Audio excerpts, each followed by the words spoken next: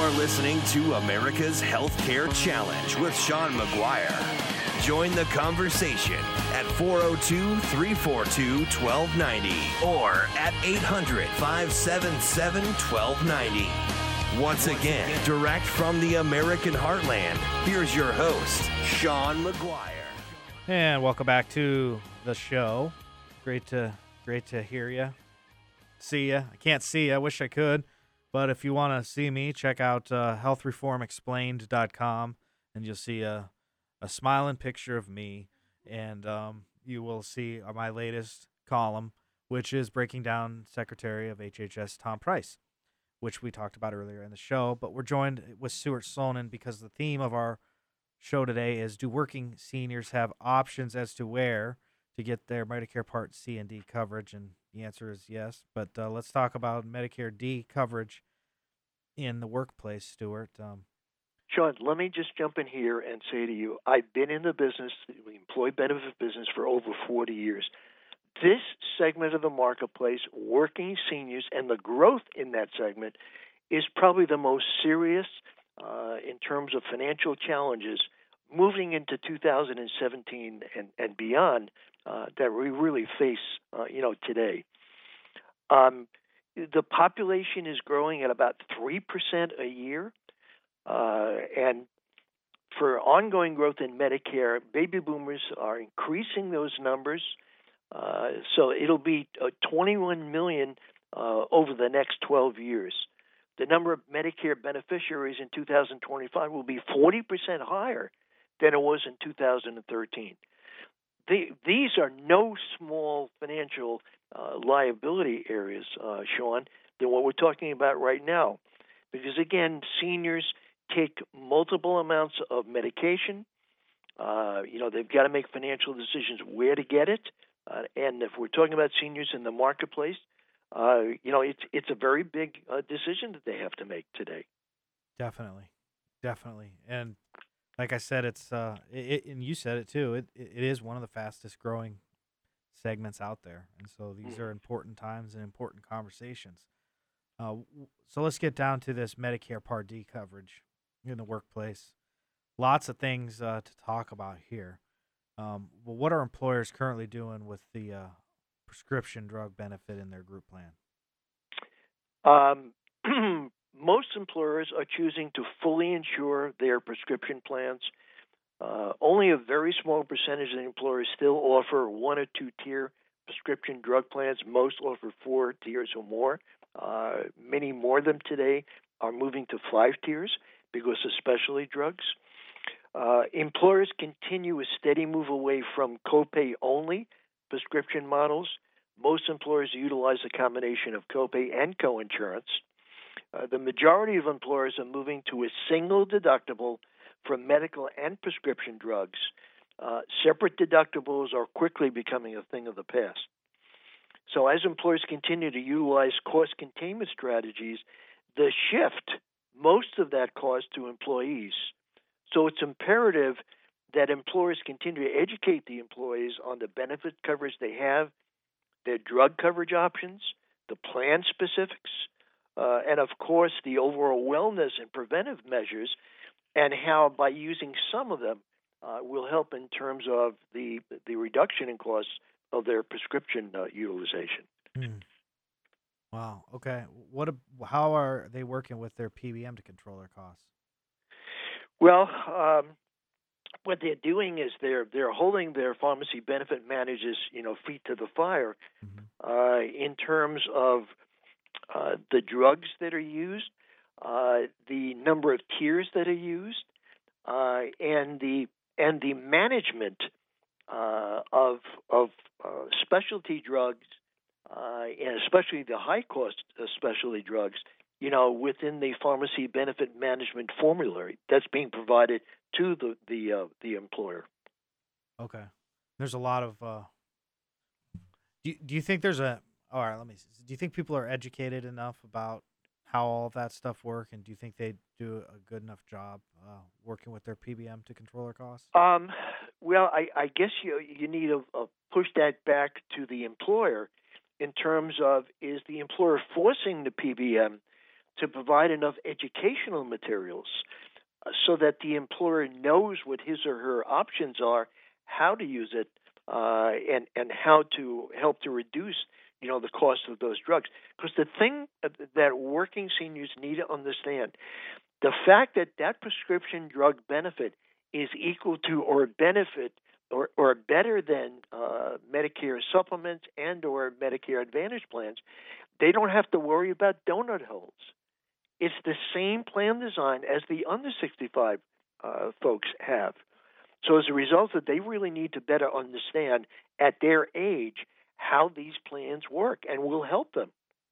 Right. Definitely. How are the ERs, I guess, controlling high-cost medications in their plans? Well, what they're doing is they're identifying, what those drugs are, the specialty drugs, and working on a coordinated management system with their PBM in terms of how to help employees in terms of the utilization of those specialty drugs versus the rest of the drugs that are on their formulary. So they have whole departments that are assigned to care coordination and the use of high cost drugs for chronic care patients. Okay. I've known that because I've seen that myself in working with several different PBMs, including ones that we're currently working with right now, Sean. Okay. Wow. Interesting. I'm learning a lot right now. What are the top 10 most costly trends or costly medicines out there? And, well, it may surprise some people, but these are household names that they would recognize. From Valiant Pharmacy, the diabetes drug Glumetza is one. Pfizer's Lyrica is another.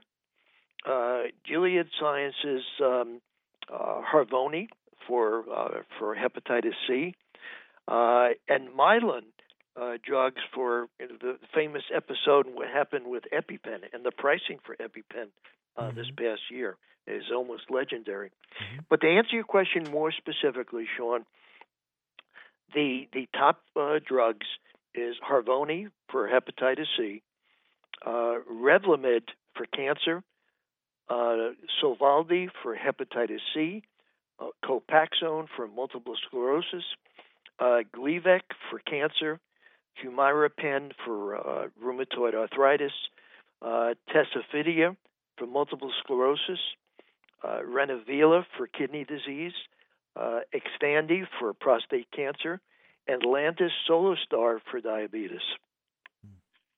We're talking about billions of dollars. The top one I started with, Harvoni, starts at $6.3 billion in sales. The last one I mentioned was $633 million of sales. And Sean, we're talking about this year. A year they're selling? This year, yeah. Top 10 drugs this year, looking ahead into 2017. This is no small change here, Sean. No, that's a lot of money. It's like Pablo Escobar money. They're selling drugs too. Oh, wow, that's wild. And you brought up the EpiPen controversy. We did a show all about that. It's on our SoundCloud page if the listeners want to check it out.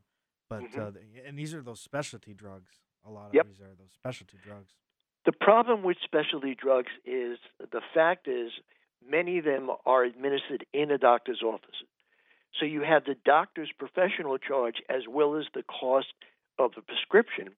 Obviously, they get it at a discount sent directly from the drug manufacturer because they're the provider of that drug.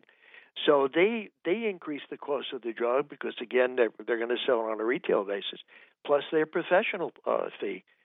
So in one case, there's a female drug that's taken twice a year, and that's $1,000 per shot. Jeez, that's an awful lot. And what if you mess up the shot? I'm sure that happens sometimes too. Well, again, it's what's known as physician's liability, Sean. Oh yeah, that's true. But the Humira pen, those are self-injected. Yes. What if somebody messes that up? It's an awful lot of cost. Yeah, it's a lot of cost on the patient's part. Well, how are health insurers tying drug prices to outcomes? Well, what's happening is that, for example, when a major insurer, they'll get a discount price for a particular drug, and if that medication doesn't help patients as much as expected, they step up to a broader push to tie the cost of drugs to how well they work.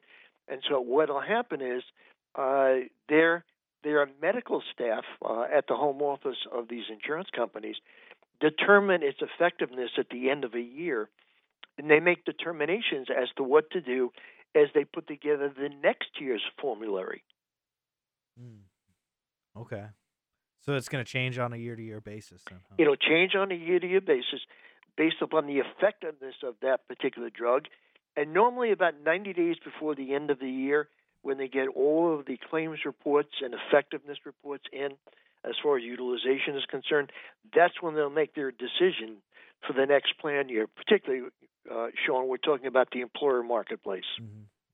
And again, one of the fastest growing segments is working seniors, so this is important stuff. Okay, well, any other final thoughts on this segment, which was Medicare Part D coverage in the workplace? No, these are the important points. Right now, which way to go in terms of what employer is offering, the cost of their prescription drugs, the fact that they're going to get the under 65 pricing because it's group, and how to look elsewhere beyond what the employer provides if they need to do some research. That sounds good. All right. We're going to take a time out here, and then when we come back, our final segment of today, Medicare reforms. What has been proposed?